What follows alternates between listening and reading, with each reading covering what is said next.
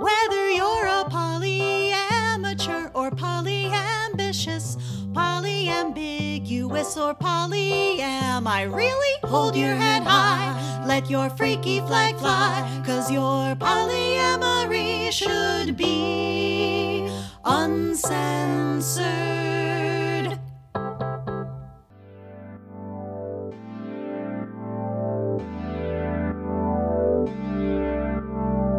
Hi there, and welcome to Polyamory Uncensored, a podcast where we, your hosts Lindsay Miller and Katie Williams, interview a poly person each episode, and we try to answer the 5 tenets of journalism: who, what, when, where, and why, as it pertains to our poly lives.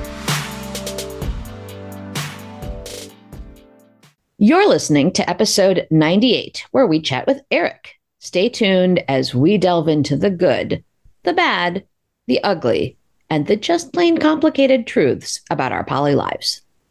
Hi there, Eric. So Hello. Who are you? Hi, I'm Eric. I'm 38. I'm a white cis man. I'm a queer person relatively recently, having discovered that identity. And I usually say solo polyamorous, but I fit somewhere between the bounds of polyamory and swinging, really, with my practice. So what does polyamory and or swinging, or this sort of liminal space between and in both, mean to you? So it's definitely been interesting, because when I started first leaving monogamy and exploring non-monogamy, I was definitely one of the people who used polyamory as a blanket term to describe the entire thing. It was how I was seeing it used. It sort of made sense. And it was only through conversations with another friend who really started feeling that although they were emotionally and romantically monogamous, that they still wanted to be non-monogamous in other capacities, and kind of discussed with them more how poly is not necessarily appropriate for all types of non-monogamy, right? Polyamory to me is specifically that you're carrying on multiple emotional and romantic relationships with at the same time, where non-monogamy would be there's lots of types of connections where it's more casual, it's more physical, and that stays within those bounds. So what drew you to polyamory or ethical non-monogamy? So I was in a monogamous marriage for 12 years. That was very difficult towards the end. It was one of those things where, as you know, like we had been friends forever, and really kind of knew like this is a person that I respect a lot, want to spend my life with. But shortly after we started our relationship and we're going down those just kind of like the default monogamous roles that everybody is told what they're supposed to do, we found that there were mismatches in both how we wanted to approach things physically, and then over time also codependency patterns that we hadn't really thought about, right? So being the person who wanted more physical and sexual connection, I was the one who said, well, you know, this is my partner. They don't want to be as physical and sexual as I do. So my only option really is to take care of that, address that, my own needs, right? And so I developed a very extensive fantasy life that ended up being the majority of my sex life for all those years.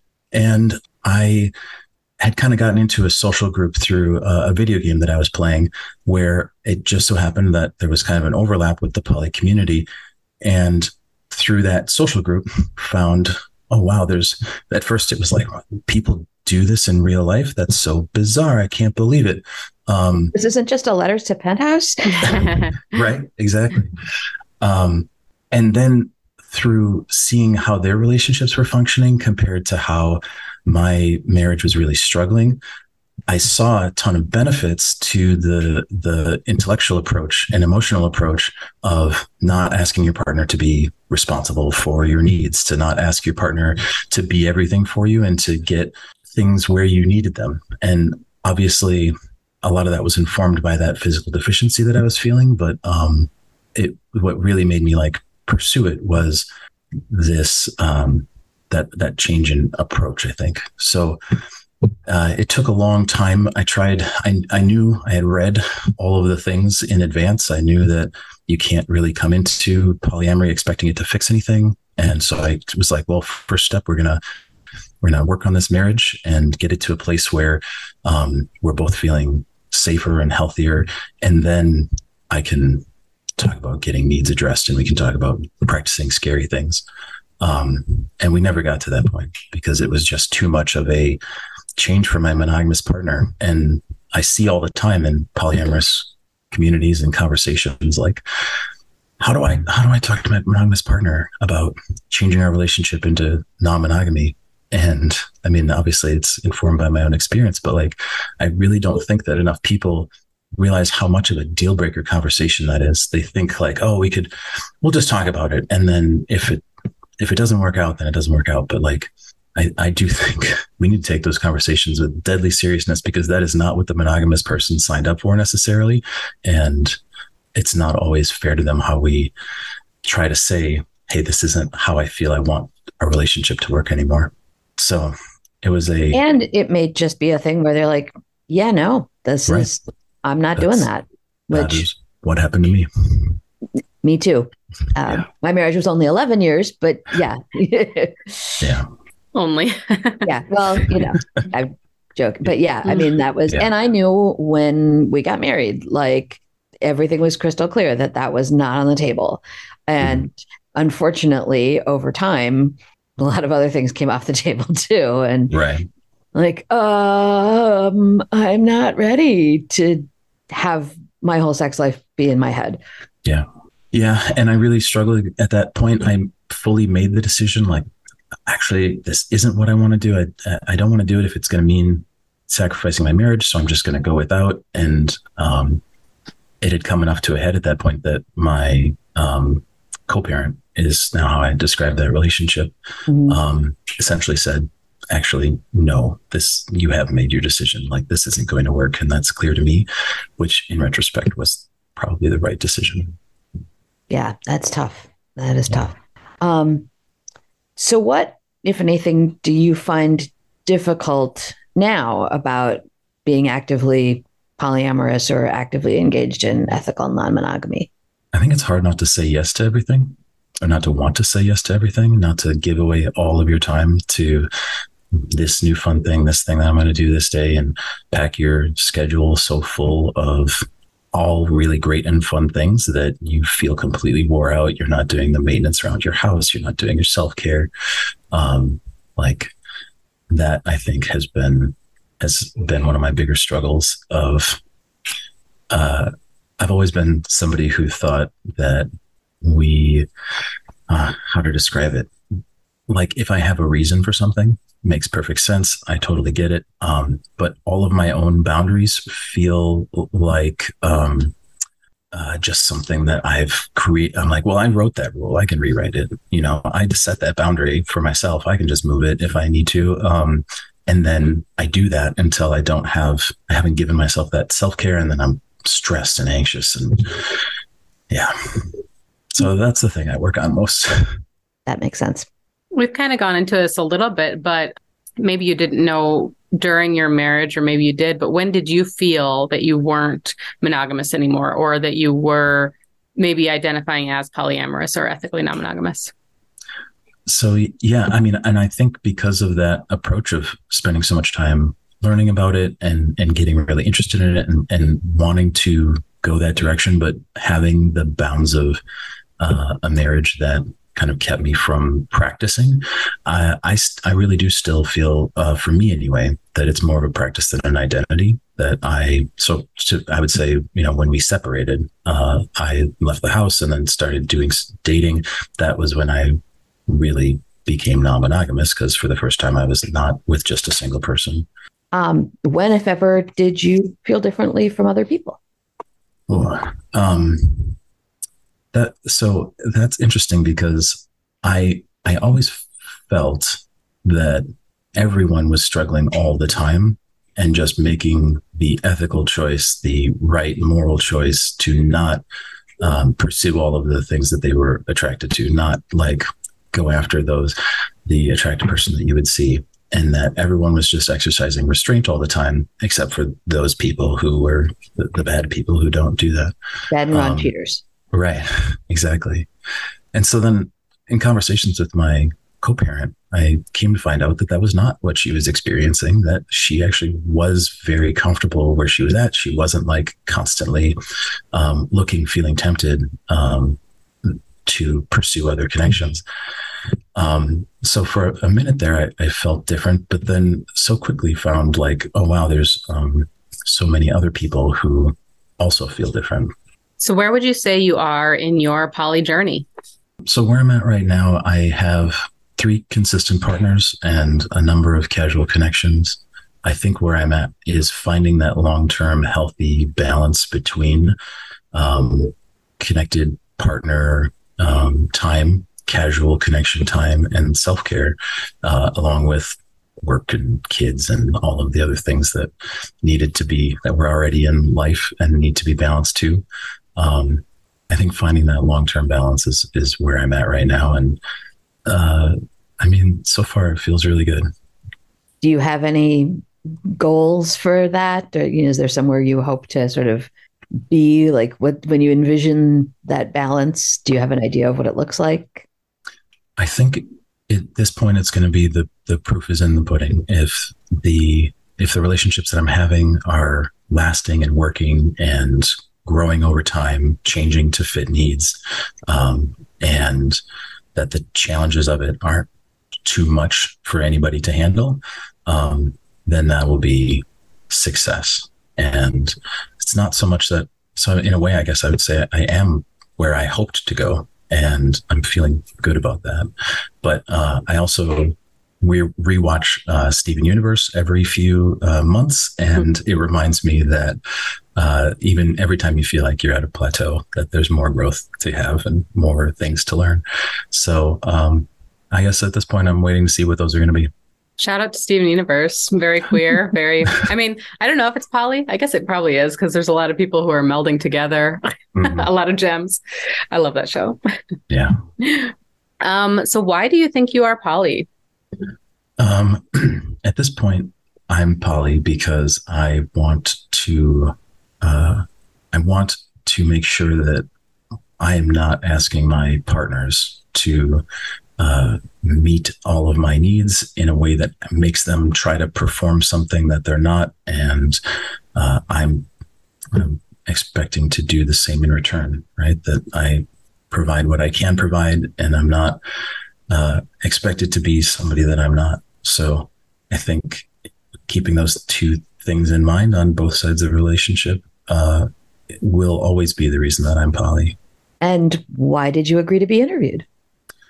Well, it sounded like fun, and I have been getting more and more into our subject matter here, and very kind of I've been getting more into the subject matter and interested to hear what I can contribute, I guess, to the conversation, since so much of what I've been doing has been based on, like I said before we started, the things that I learned from this podcast, amongst other places.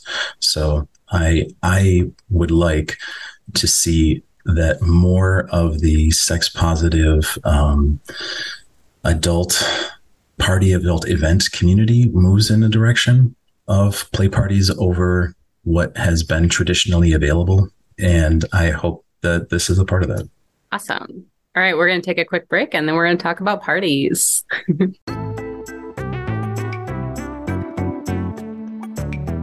In the beginning, there was no name for it.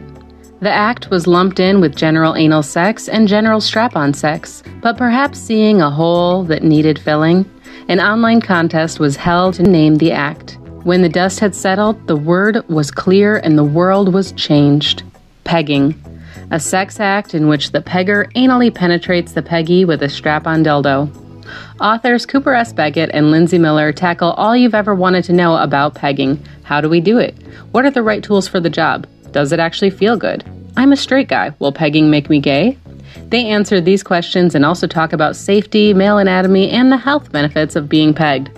Beckett and Miller guide you through your experimentation with this most excellent act in a friendly and conversational fashion, showing you an in-depth look between the cheeks. The Pegging Book, a complete guide to anal sex with a strap-on dildo by Cooper S. Beckett and Lindsay Miller, published by Thornapple Press. Available for purchase on October 14th, 2022, where all books are sold. Find more information at thepeggingbook.com. And we are back talking to Eric today.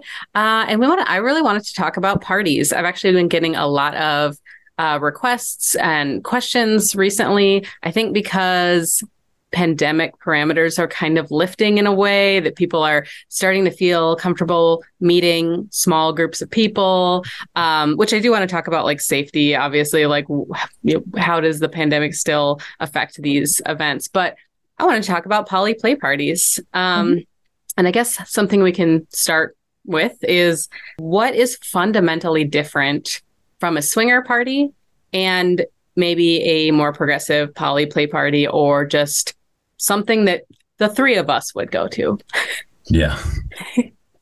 That's honestly the reason that I started hosting my own, is because of those differences. I was aware, I had heard of hotel takeovers. I had heard of, different swinger events that were out there, but being a solo polyamorous man, my options were to either pay an upcharge, if that was even available, because a lot of times it wasn't the case, to attend one of those things, or to find and bring a partner, which felt very transactional. It felt like I was bringing a person to trade, and that was immediately like a huge turnoff just conceptually.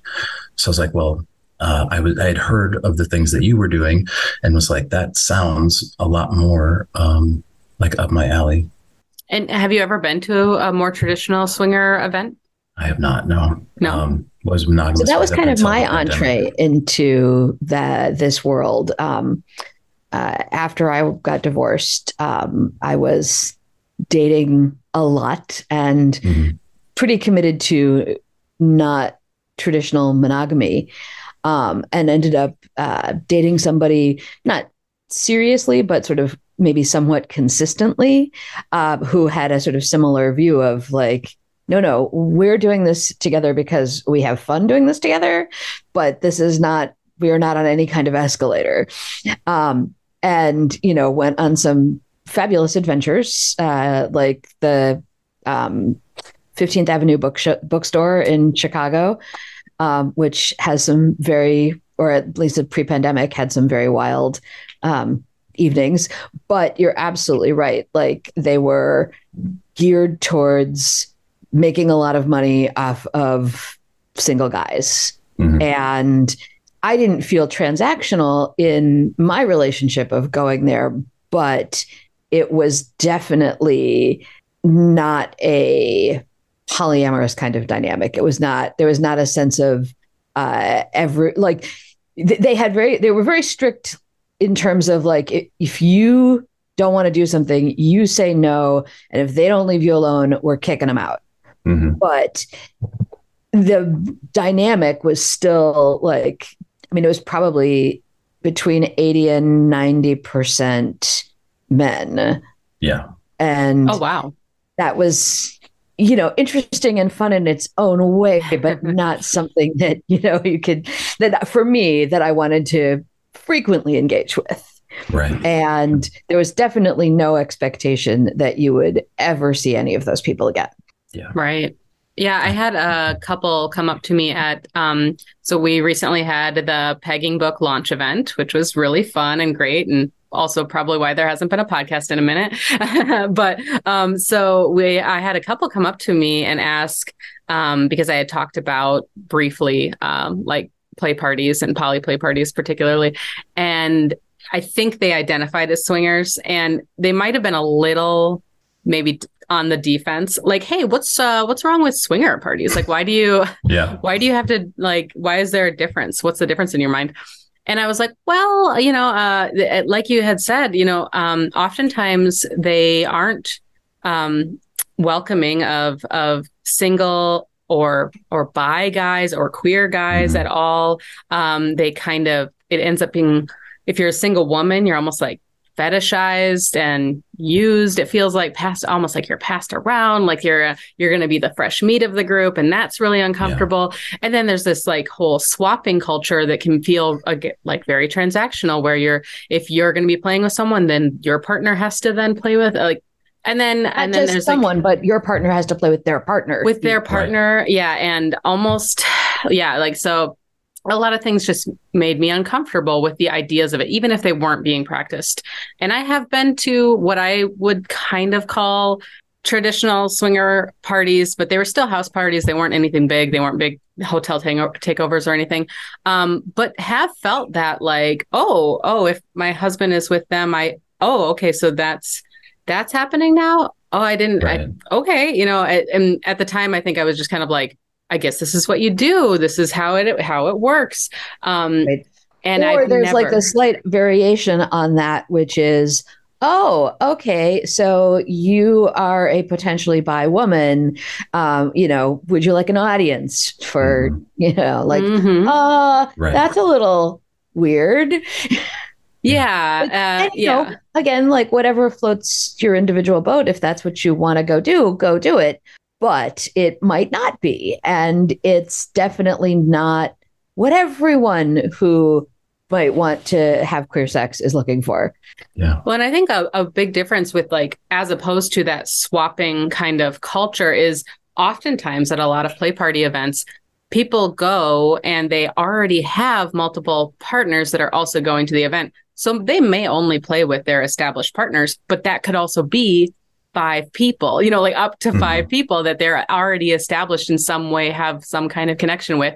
So they could be playing with a ton of people, but none of them are strangers. None of them are new even. And then there are people who are functionally monogamous who go to poly play parties and just play with their primary partner because they would love an audience, or because they are a voyeur, or because they're an exhibitionist. So I think that even the idea of sleeping with someone new isn't all that prevalent in poly play parties, though it's definitely an option. I would say that it's always an option, and maybe the goal, depending on your goals. I don't like goal-oriented parties, but but sometimes when you see the guest list, you're like, oh, okay, hey, hi, that's someone I would like to talk to. Just wondering if maybe. Yeah, I do think that is ultimately, you want to create connections, right? But it's definitely not something that.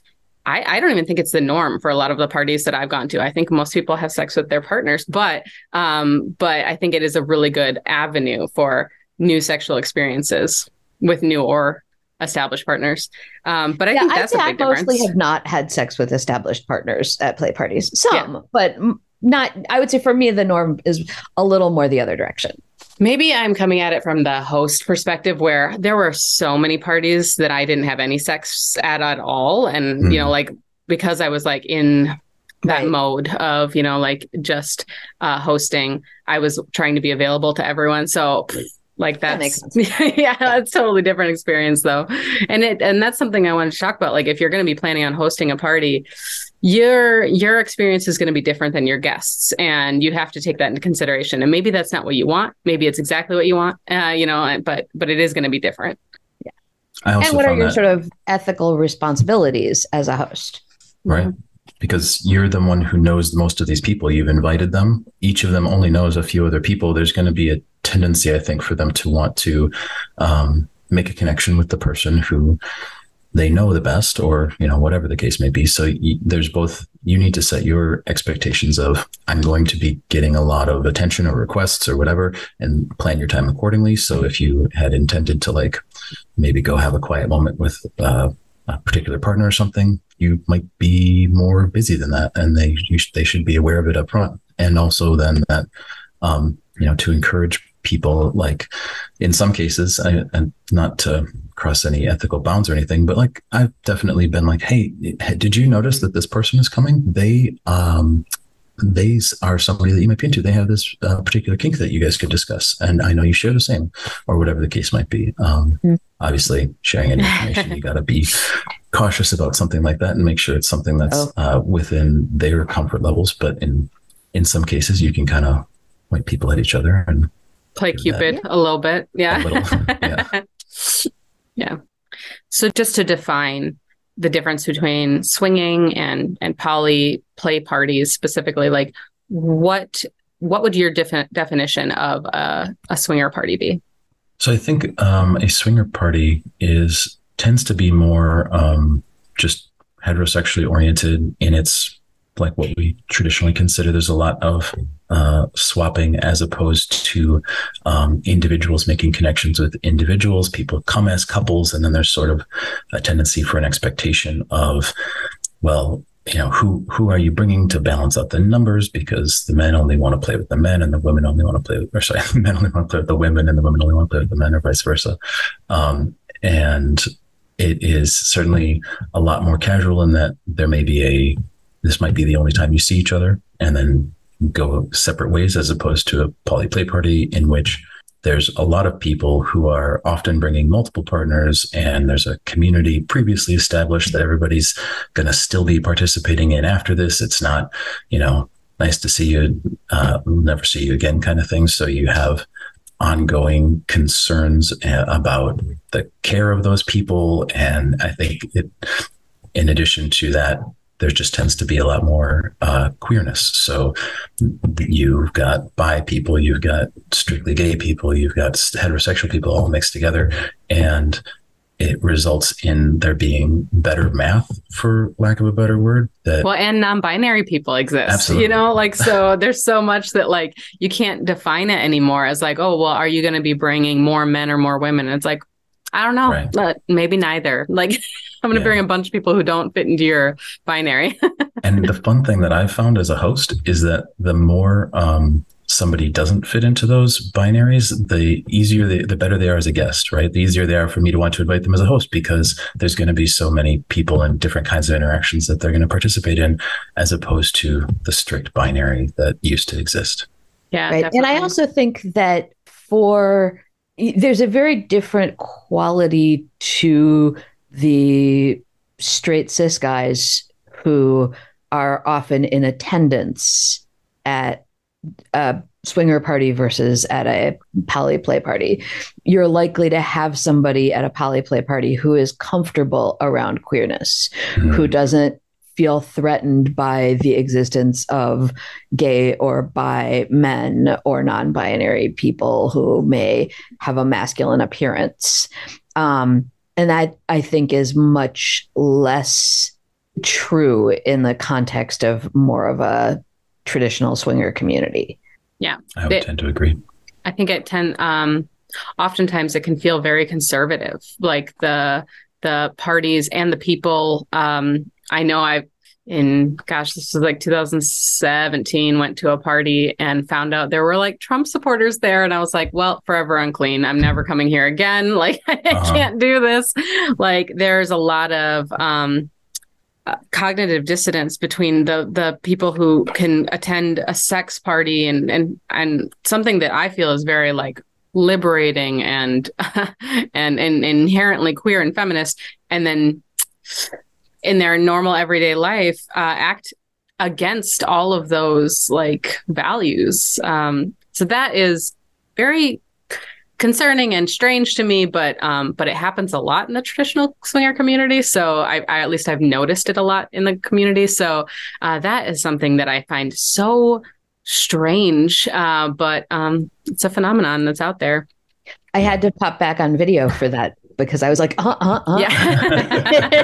And even though the listeners can't see my head bobbing up and down, I just couldn't not have this conversation where I could see the two of you reacting and you couldn't see my reacting. Yeah. Because I think you really have to kind of put blinders on and be like, okay, I'm going to just pretend that all these people share my values, because otherwise it's going to be too uncomfortable. And, that's a mental state that is, for me, most comfortable. Right. I think I've seen it both in non-monogamy and in party situations, that there are people who think this is a bad thing and I'm a person that does bad things. And so this is where I belong, as opposed to this is an okay thing. This is a good thing and a healthy thing. And I make good, healthy choices, and we're going to do this in a good, healthy way. And I am that kind of person. And I think that's the difference. Wow. Yeah. I guess I never thought about someone going to a party because they felt bad about themselves. Oh, that's such a mind fuck, because because for me, sex positivity and like these parties are so positive and are so loving. So that's wild to me. But I think it kind of segues right into the next topic I wanted to go into when it comes to like some parties and their assumed blanket consent, as if going to the party means you're consenting to being touched and or played with or whatever. And I do see a little bit more of that in traditional swinging spaces, that like going is giving consent to something and then you have to say no if you're uncomfortable.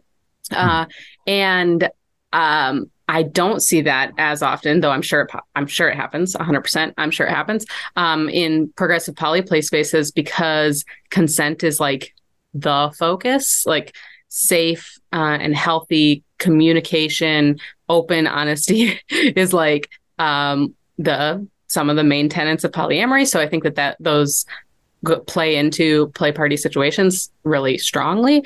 But yeah, I don't know if you guys have any experience with like consent being more or less important in different play spaces.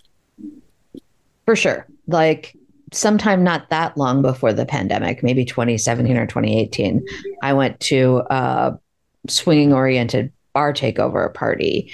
And the person that I went with, when this woman came up and, basically grabbed my ass and stuck her tongue down my throat. And then, turned around and like started unzipping my dress and grabbing my partner's cock, and like at a bar, like in public. Oh gosh. Yeah. Hi, my name is. Yeah. like right. We don't necessarily have to have a long consent conversation and get to know each other well before things start to go in this direction. Like, we understand the context of where we are, but I would like at least to know your first name and sort of check in and see if we're into each other before we just assume that grabbing intimate body parts is totally fine. Yeah. And I think with a lot of like progressive play party spaces, I have felt almost like the party welcome circle is a mini consent workshop in and of itself, which has been really lovely and fun. And sometimes there's even like little icebreaker games where you're like asking questions of people and you have to say no. And, like you have to practice your no before even going into the party. And I think that that's less important if it's all just like your friends that are just like people who are really well, they know each other really well already. But I think if there's any level of people who are new or, like people bringing in partners who other folks don't know, it's such a good practice to just kind of like talk about consent, even just like bringing it up, putting it in the front of people's minds before a play party situation so that they know that maybe it's good to introduce yourselves first. Mm-hmm. It's good to maybe talk about like sexual safety, STIs, when the last time you were tested, your little elevator speech of good practices, and then just and being getting careful. A sense of what people are there for. Yeah, because some people might be like, yes, I want to have all of the things with all of the people, but other people really are not there for necessarily that. Like, I might just want to watch, or I might, like you said earlier, want to just play with established partners, but I might be totally fine with you watching, or whatever other thing. Like, give people a chance to say what they hope might happen over the course of the evening. Yeah.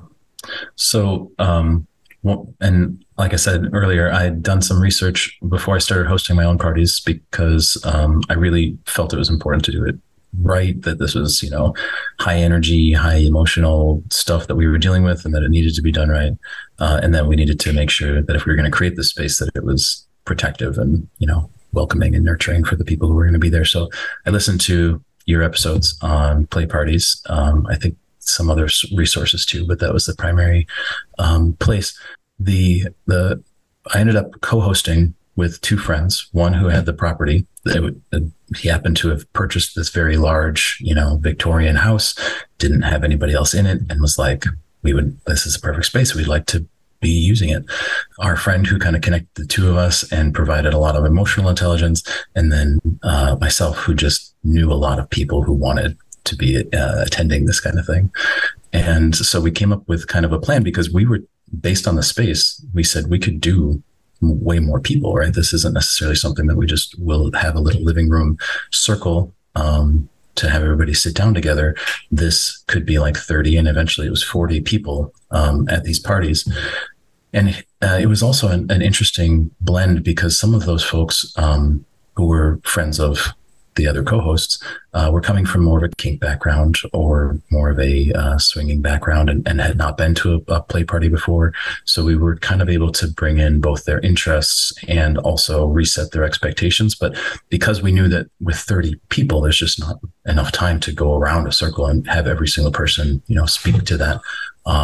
What we did was we created a welcome document that's about, looking at it right now, 4 or 5 pages, that kind of goes through, here's our space, these are our rules, this is what you can expect, and reviews consent at that point, because we wanted to give people time to sit and think on it. There's even like a little consent game that we wrote in there that you can play with your partner, and then review it again as soon as, when everyone comes in. We still expect you to be there at a particular time, so that we can all stand in one room together, look at each other, talk about, maybe is a no, maybe later is a no, and why you need to be mindful that the more respectful you are of somebody else's no, the more you're giving them that kind of mental permission to tell you no, so that they're actually only agreeing to the things they want, because we're all friends here and you want to make sure that everyone else has left doing what they wanted to. So between those two things, we even with a larger format, I feel, had done a pretty good job of addressing consent, and have not had any issues in that format. So I think so far it's been successful. I'm sure part of that's who we're choosing to invite to. Yeah. And that's something that setting the expectations is a part of. It's so huge. Yeah, such a big, important part, which I like welcome circles for that. But I like the idea of having, like a document or a Google Doc or a group that you guys can all chat and talk in, to kind of establish those expectations beforehand too. I think that's really important. But something that you had mentioned that I kind of wanted to talk about, that it feels like an oxymoron, but are the parties that I think we all want to host, we want to be inclusive, but as inclusive as an exclusive party can be, because the more people you invite, the more potential there is for predators, for people who are not safe, for people who will push boundaries, people who don't respect consent. And so there's this level of this like tightrope we have to walk on, but for inviting people, where we really want it to be as safe of a space as possible, while also inviting as many diverse people as possible. And and that's so rough. It can be so hard. Like, have you had any issues navigating that, or do you have a mentality about it that, you go by? So I really took some of your advice from a previous podcast about invite people, even if you don't know that they're kinky or, swinging necessarily, right? Like, this is something that lots of people are potentially interested in. I didn't ever want to make someone uncomfortable if I knew, like, all right, they're way outside of that. This is something that would freak them out just conceptually. But otherwise, what I kind of was looking for when I was inviting people, so we have a online community through Facebook that has a number of poly people in it around the state. And so it was relatively easy to meet people through there, even if I hadn't necessarily met them in person, but to be able to say, I've seen their interactions. I know the people that they're seeing. This is somebody that at least we've got a pretty good sense is both respectful and consensual. And we did a hard job of maintaining those consensual rules within that kind of Facebook community, usually around messaging, right? About like not just jumping into the group and sending everybody a message to say, hey, do you want to go out sometime? And by keeping that hard line at the front door, so to speak. Like, we knew that, all right, the people in here are at least already following simple consent rules. We can maybe be a little bit more trusting than the general community. And so I guess the other thing about inviting folks is when something goes wrong, and I feel there's only really been one time that it did, that it was really important, even though this was a person who was really well connected in other spaces and, personally connected to me through partners, that there was no question, right? This person had broken our rules. They had crossed other people's consent boundaries. They had made people feel uncomfortable. And we just had to say, I'm sorry that you're not able to come back anymore. And so between expecting people to follow the simple rules and then not overlooking or just saying, oh, it's a small thing, right? If somebody leaves a play party feeling bad because of something someone else did to them, that person doesn't get to come back. Yeah. Yeah, absolutely. Yeah, there are, I guess, I don't think I've had to deal with it too much, but just organizing a group, I do have to deal with it a lot of like navigating, what is a bannable offense? What is we need to have a conversation? What is an obvious misunderstanding? And we just and people need to talk about it, and that kind of thing. And it's so rough. So I think, advice wise to people who want to host parties and have spaces like this is just, you're going to have to communicate a lot to a lot of people. And sometimes things are hard and rough and weird and awkward. And that is just, it goes with the territory of creating a safer space, which, it is rough. But I think that it's ultimately really worth it, because the safer the space you create, the more fun and the more like you can relax into it. So it can be very stressful outside of that space or getting it ready. But it is very rewarding once you've established it. Yeah. One of my co-hosts says, it'll be the week beforehand and she will be like, oh, I'm so stressed. This is so much work. Sometimes I question why we even do these things. And then we get to the party.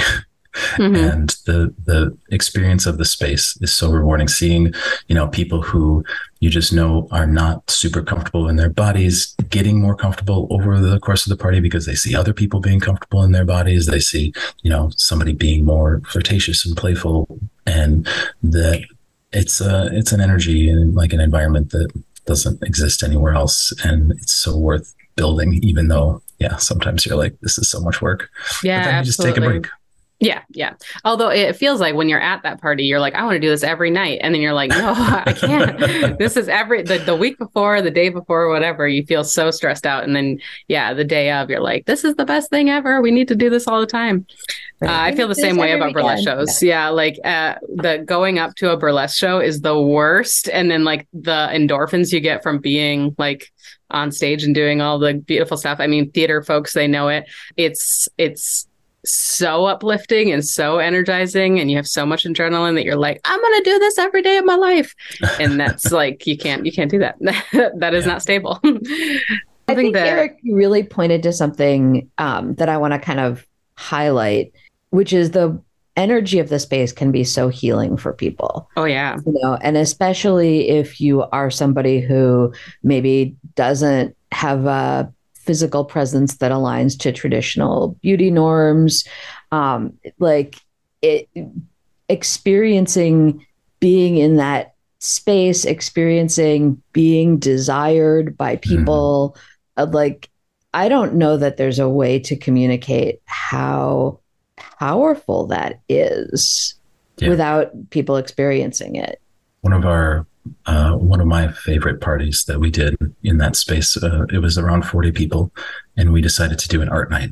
We said, we're going to cross over the sexuality and art elements, and how can we do that? We usually do a theme of some kind, right? So what we decided was we wanted to do nude drawings. So people volunteered to be the nude model, and everyone was super excited to bring their supplies, their papers and pencils and paints, and draw. And we had a few folks who had gone through some art training, so they knew enough to kind of instruct people about, all right, we're going to do 5-minute poses. We're going to try this, try that, or 5-minute. That's like a very long pose. We're going to start with short poses, warm up the arms, and then, progressively do longer. And it was a really great time. We also did some neon paints and other fun things, but there was a person who came and was not very comfortable in their body to the point where they said, I want to do this because I feel like it's going to push myself and I'm ready for that level, but I don't want to see any of the products. I don't want to see any of the drawings. And because they knew how sometimes reactive they got to seeing their own pictures. But after doing it, they felt really good. Everybody was very supportive about it and decided to take a look at one of the drawings, one of the people who was the most talented or drawer of the group, and just loved it. Like, ended up getting it framed, put it on their wall, felt so great about how they looked in that moment. And I think it was a really healing time for them. That's awesome.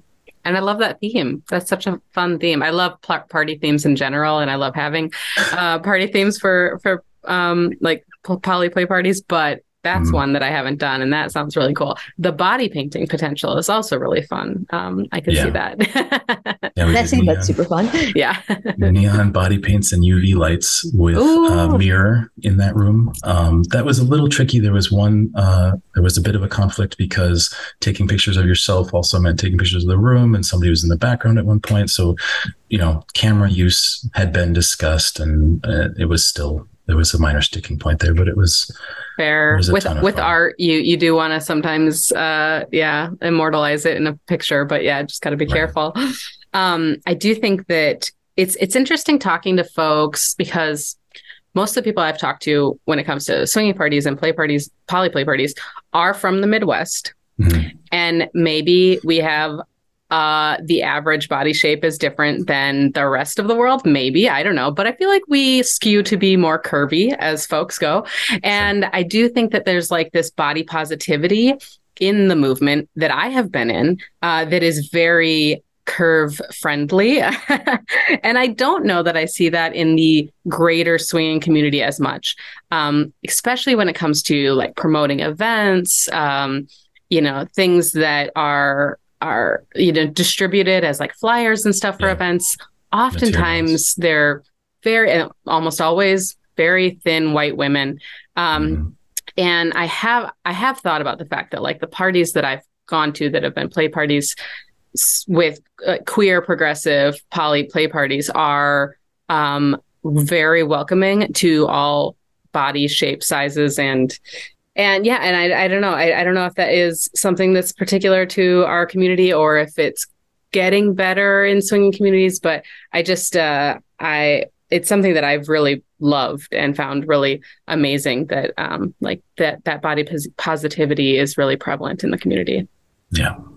In fact, I've found that the best energy that I've ever had at parties were the ones where, the body shapes and sizes were the most diverse, and that the more things trended towards, everyone's here super, super attractive, right? That it only made everyone that much more comparative, because they were like, well, obviously, I think there was a tendency to be like, well, who here is the least attractive or something, all those negative self-talk things that it's so easy to get into. But the more diverse, the more it is clear that we're not comparing. We don't need to compare ourselves. My body is not anything like anybody else's body, and the way that my, legs connect to my torso or whatever, those are just going to be different. Different is different. It's good. It's all good. Mm-hmm. Yeah. In creating and hosting a space, do you have any advice when it comes to supplies that are needed? Oftentimes, I think people kind of jump into play parties and hosting and stuff, and then they're like, oh, crap, I don't have anything. Is there anything that you think that you should have? Equipment, supplies, something to invest in? I can tell you what I have. Yeah. And that is, so at this point, I own a dozen pairs of queen size sheets, maybe more. Maybe 15. Oh my gosh. Well, because you have a few beds, you want to be able to rotate them between people, like you just have a bunch. And so I have a travel bag that I like a grocery store reusable bag full of sheets at this point that comes home with me and gets washed every time in between hand. So as I was saying, some of our first parties were an intersection of kink space and poly space. So what those folks were used to was a bit more of a dungeon type experience. And they had a spanking bench, they had a cross, they had a swing that they wanted to put up. And it was really fun to see a lot of poly people who had not maybe done as much kink stuff be like, oh, there's a cross. What we can play with that space. That's really fun. So having those things is complicated. Sex furniture in general is expensive and difficult to build. But what wasn't so then as we moved spaces somewhat recently, and as we were getting the new space ready, it was like, well, are we going to build all new furniture or how are we going to do this? So you can go to Home Depot and you can get a porch swing mounting kit that is ready to go out of the box. It is relatively easy to install. I did it myself. Just be careful about where you put it. And holds the weight of a person, either for cuffs, which mimics then what you would get on a cross, as long as you've got some little chains to hang down, and it's also a nice sound, or to mount a swing to. And so check out the porch swing mounting kits. We wanted to make sure there's a garbage can in every room. A big bowl of condoms, of course, is always a good idea, although I've never found that anybody really wanted to use them because everybody was always bringing their own, like their favorite kind or whatever. And then wipes, just always having those, make sure that they're available. I would also add splash pads or whatever other sort of absorbent protective coverings for furniture or the floor you might want. Not everyone needs them, but some people really need them. Absolutely. Yeah, something like, I think some people call them chucks. I think that's what, like maybe a nursing term, but puppy pads also I've heard, bringing that kind of thing. Obviously, like there are more expensive versions of waterproof blankets, Liberator, Fascinator Throw and stuff like that are a little bit more of an investment. And I often tell people to bring their own if they do need that. But it's also nice to have the really easy disposable ones in case, you got a squirter on your hands, you never know. Right. The other thing that I found we really valued in both spaces, although it was kind of a nice to have instead of a need to have, was appropriate lighting, because usually we're lighting our rooms to not necessarily have a sexy scene in them, and having a slightly dim environment generally really adds to the ambiance and gets everybody excited about things. And Bluetooth speakers to make sure that you're getting the sound that you want to play through the whole house, because quiet is nice sometimes, but not having that background noise just doesn't, I think people get too much up in their heads. Yeah. Creating an atmosphere is so important. Sexy atmosphere. Yeah. And having some space that is generally not play space, like the kitchen is usually, let's have some snacks. We're Wisconsinites. We need a nice cheese board. A non-play space is really important, I think. Also just for the, mental exhaustion to kind of step away and step out of the space somewhere. Totally. And lots of water available. At our last party we had, we always make sure there's a non-play space, of course, but there was a really nice opportunity with this person's kind of a plant room that had windows all around two sides, but also like a decent amount of trees outside, so you couldn't just see directly in from the neighbors. And so it had little French doors that closed off to the rest of the house, so you could go in there. It was an optional play space because it was quiet. You could kind of get away. It was a good space to sit and look up at the moon, but also really sexy. So that people did end up playing in there, and just said, if you need a minute, this is the place you can go. Nice. Yeah. A relaxing really cool room. That's cool. Yeah. So as we kind of wrap up here, because we've been talking for over an hour, but I did want to talk about, how do folks find their people? How do, if you want to host or if you want to be invited to a party, what are some good methods for finding people that would be hosting parties like this? Wow. I mean, So my answer would be host your own. Yeah, right? that's mine. Like, That's do it yourself. Yeah. I don't know how to find another host. And the reason that I host now is because I didn't find one.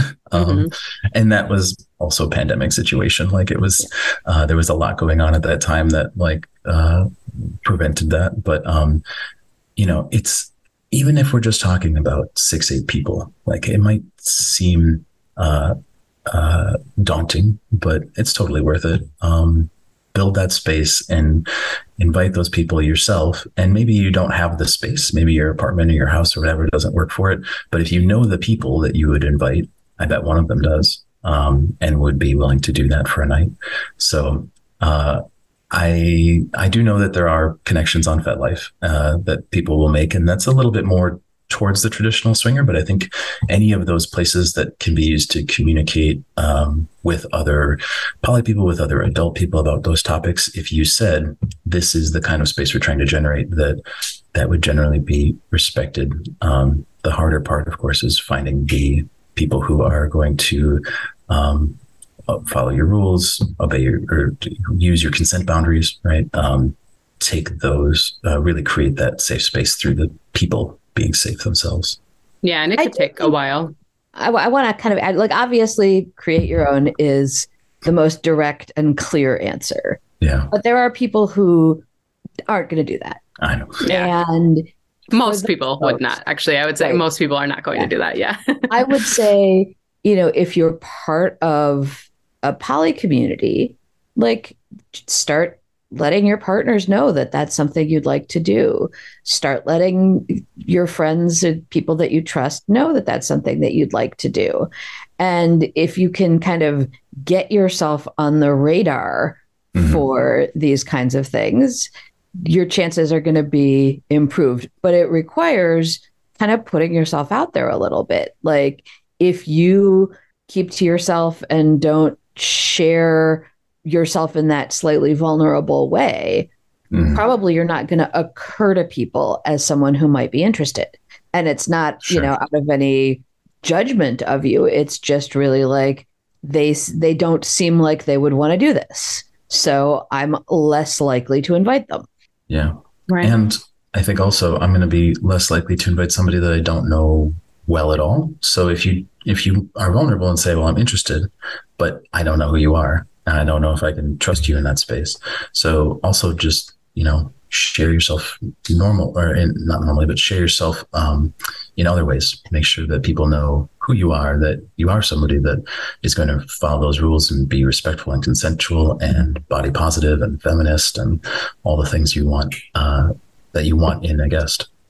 I think that's a really great point because, it's a similar, how do I find people to date kind of question. Like, if you are active in the community and are a person who people know and trust and like, you're going to have an easier time finding people to date. You're going to have an easier time getting invited to parties of any kind, whether they're play parties or just gatherings of social humans. Like, all those things, the more you are willing to let yourself be known and be a person who, people develop a fondness and a respect for, the better your chances on all these things are going to be. Absolutely. Yeah, absolutely.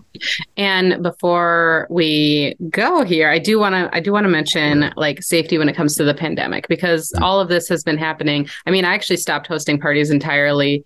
Our last one being right before the pandemic shut down everything. And so it has been kind of tough thinking about this being completely safe for everyone and all of their needs. But in this pre-post pandemic world, because it's still going, but we're so close, right? Evolving. Yeah. The evolving Emerging. nature of this pandemic reality. What are some things that you have done to make safe spaces in that regard? Yeah. I mean, initially we needed to be very clear that you needed to both be vaccinated and boosted. If you were going to attend, we asked for people to be cognizant about symptoms. As time has gone, that concern, or I'm hearing that concern significantly less. Initially that was something that if it wasn't clear that the space was going to be safe, people were immediately out, right? And I think that is reducing, but is still important. And I haven't heard it in a while, and I suspect that's just because of generally people becoming more complacent about it, or exhaustion from 2 years, 3 years of almost three. Yeah. I think the parties that I've been to since, which is not a lot, have definitely asked for people to, post or share or text this morning I took a COVID test and it was negative. And to affirm that they were vaccinated or boosted, and sort of all those kinds of, they're not perfect, but they're at least indicators of trying to be safe and trying to protect the people around you. And from in my experiences, they've been relatively effective. But I think all you can do is try to be careful and ask people to hold themselves and each other accountable. Yeah, absolutely. And I think that now that rapid tests are so easily accessible to folks, it's a lot easier to ask that and not feel even weird about being like, hey, could you please just get tested real quick? Could you, use one of your free tests from the government or whatever, if you still have any, because it is often pretty easy to get your hands on a test at the very least. And it's just and it's such a small, pretty non-evasive thing to do to kind of ensure, at least on a 75% accuracy way, that people are going to be safe and that you care, even just that you care about your fellow party goers. I think that's a really good thing to not even just ask, to expect of everyone in the group to at the very least get tested. If you have any kind of symptoms whatsoever, if you're feeling in any way ill, even if it's the flu, even if it's not COVID, please stay home. Because it is often parties are a lot of people in a warm room talking close to one another, even if they're not having sex, even if they're not sharing bodily fluids, they're still in each other's space and moisture in the air. So, and even if, everybody isn't kissing everybody else, some people are kissing each other and those people are kissing each other. And, most people don't go in there and only kiss their established partners, though some people might. And they're all breathing, so they're all breathing the same air. So you do have to be conscious, but I do think there are ways of going about it very safely and carefully.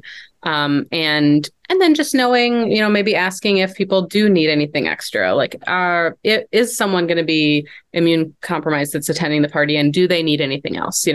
Asking folks what they might need is probably going to also add to a level of safety and feeling comfortable in the party. Right. Maybe you say, okay, I'm going to hit up all of my friends who I think might have air filters at home. And we'll run those, starting the afternoon of the party. So the air is as clean as we can get it. And we'll make sure that those keep running through the party. There are things you can do to continue to try to mitigate the risks. Yeah. It'd be nice if there were outdoor spaces, but that's not something I don't think that might be a bit much, but one day, outdoor play spaces, that'd be fun. I'm not sure November. No. Not in Wisconsin. No. I mean, we've had some erratically beautiful days, but I'm not willing to rely on that. Yeah. I think the reminder about symptoms is the big thing, because people so want to go back to the pre-pandemic mentality of, it's just a cold. I can go to the thing. It doesn't have to disrupt me. I don't have to cancel, right? Those times we had to cancel during the pandemic because you really couldn't. And now people are sick of canceling for what could just be a flu, but you should, and to remind them that and ask them that isn't too much to ask. Please do not share your sickness with us. Right. Yeah. Keep your germs at home, please. All right, cool. Yeah. So I feel like we've gone over a lot of stuff. Do you have any advice for folks if they want to host their own party? Then you should. Then my advice is that if you want to host a play party, that you should. And that even though it is challenging and work and puts you out there and can be an emotional, journey through the whole thing, do it, because you don't get to too much time, right, on the world. So if you feel that inclination, go for it. Hell yeah. That's a All great right. note to end on. Yeah. Do it. Do it. Go for it. You're All only right. here on Earth so long. Yeah. Yeah.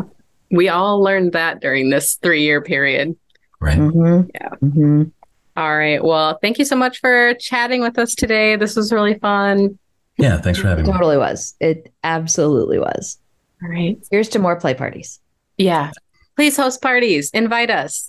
Yes, exactly. All right. Thanks again for agreeing to be interviewed. It was super fun. It was. Yeah.